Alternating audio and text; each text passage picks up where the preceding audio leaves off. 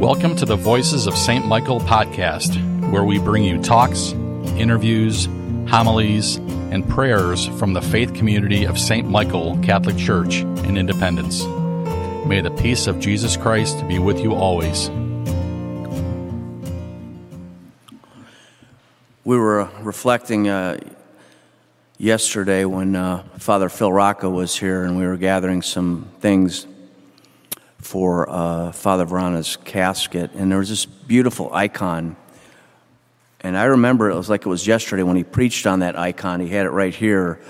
And so for Father Verana, the mystery of the Trinity was something you can really absorb, because he was such an intellect, but he could also bring it down to earth, because he had studied, some of his advanced degrees were from Belgium. He had studied in Louvain. And so as I was reflecting on that, I was looking at some of the other theologians, Bishop Barron, Father Patrick Riviere from Louisiana. So I want to go in a little bit about the theology of the Trinity and then connect it to, it's kind of concretize it, what it looks like in our lives. So we all invoke the Trinity whenever we cross ourselves in the name of the Father and the Son and the Holy Spirit, as well as every single baptized person has been baptized in the name of the Father, and of the Son, and of the Holy Spirit. So through that baptism, we've been sealed by the Trinity, brought within its dynamic, and sent out on this mission. Look at what made Israel unique. The one God had specifically chosen them as his special people. And what becomes clear is that God of Israel sought to draw them into covenant with him. That God is that great gathering force that draws the world to himself. And all of this came to a climax in the life and teaching and dying of a young rabbi from Nazareth. Go back to the Hebrew word, Yeshua, our salvation. He claimed authority over the Torah. He was a prophet, but so much more, because he claimed to be the prophetic truth itself. Yes, he was a lover of the temple, but so much more, he claimed to be the new temple. So what became clear to the first Christian believers? That this Jesus spoke and acted in a unique sense. For he was the perfect reflection of the Father's being. He was the means that the Father would gather the world to himself. When we reflect this week, God wants to share his Trinitarian relationship with us. So in the spirit of adoption, through whom we cry out, Abba, Father, we are children of the Father. And this then makes us heirs of God, joint heirs with Christ, brothers and sisters of Jesus. Another theologian, Protestant, but very deep, profound theologian, Karl Barth, said the Trinity is a function of the biblical principle that God has spoken. The biblical God speaks, and in the Yeshua, God speaks his definitive word, which is his Son. So the Trinity is this invitation into the divine life, a summons to mission, a summons to action. What does a Trinitarian life look like? Her name is Sister Patricia Pompa. She was principal of Villa Walsh Academy in Morristown, New Jersey, a Catholic school for young women, grades 7 through 12. She was there from 1990 to 2019. I've been through that town. My brother-in-law grew up right around there. Sister Patricia is now the provincial superior of her order. And she comes from the religious teachers Philippini. They were founded to educate the daughters of the poor. Founded by Lucy Philippini and Cardinal Mark Anthony Barbarigo, who had much in common because they were both interested not only in education, but in the social apostolate. Because poverty was foremost among the many cultural and socioeconomic problems that existed in their time in Italy in 1692.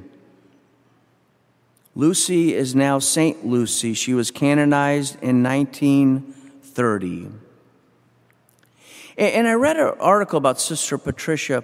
She said, our location means a fair number of our students come from families of means. She said, I see the cars they drive. And she said, sometimes I remind parents of this during fundraisers. I love a nun with spunk, right?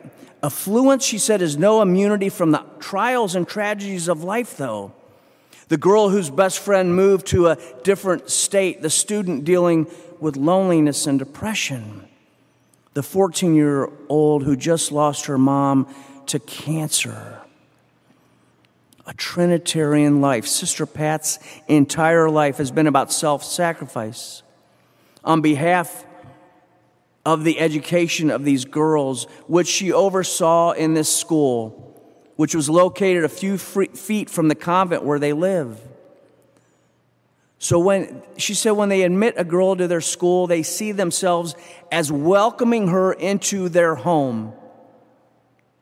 The Lord says, I am the good shepherd. I know my sheep, and my sheep know me. At Villa Walsh, Sister Pat came to know every one of her 250, and she called them lambs by name.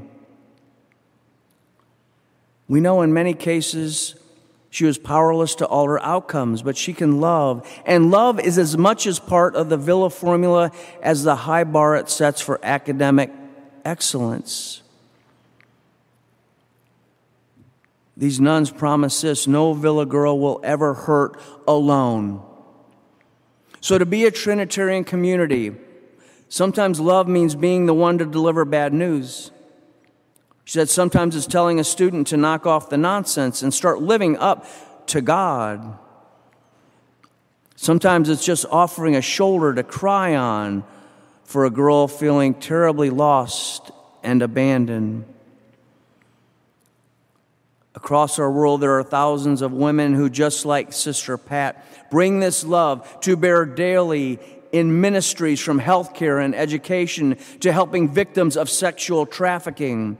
They are living out their baptismal promise to God to put the needs of others before their own.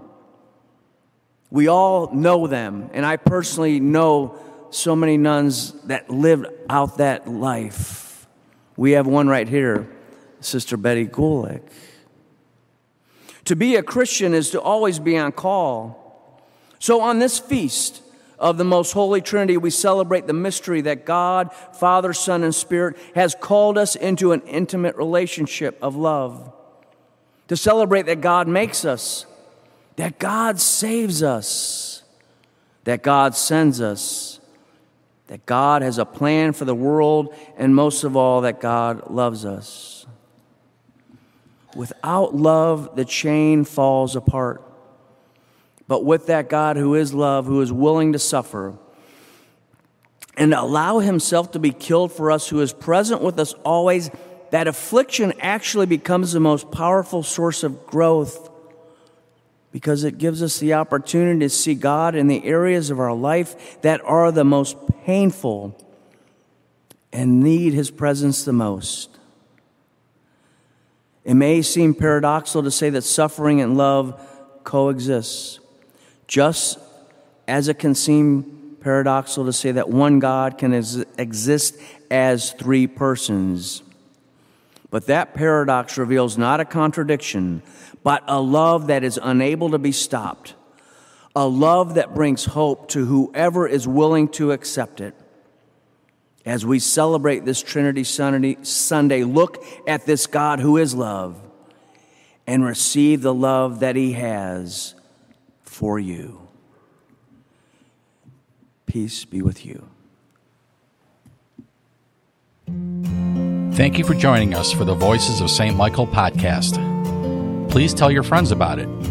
You can visit our website at stmichaelchurchindependence.org to find more talks, interviews, homilies, and prayers.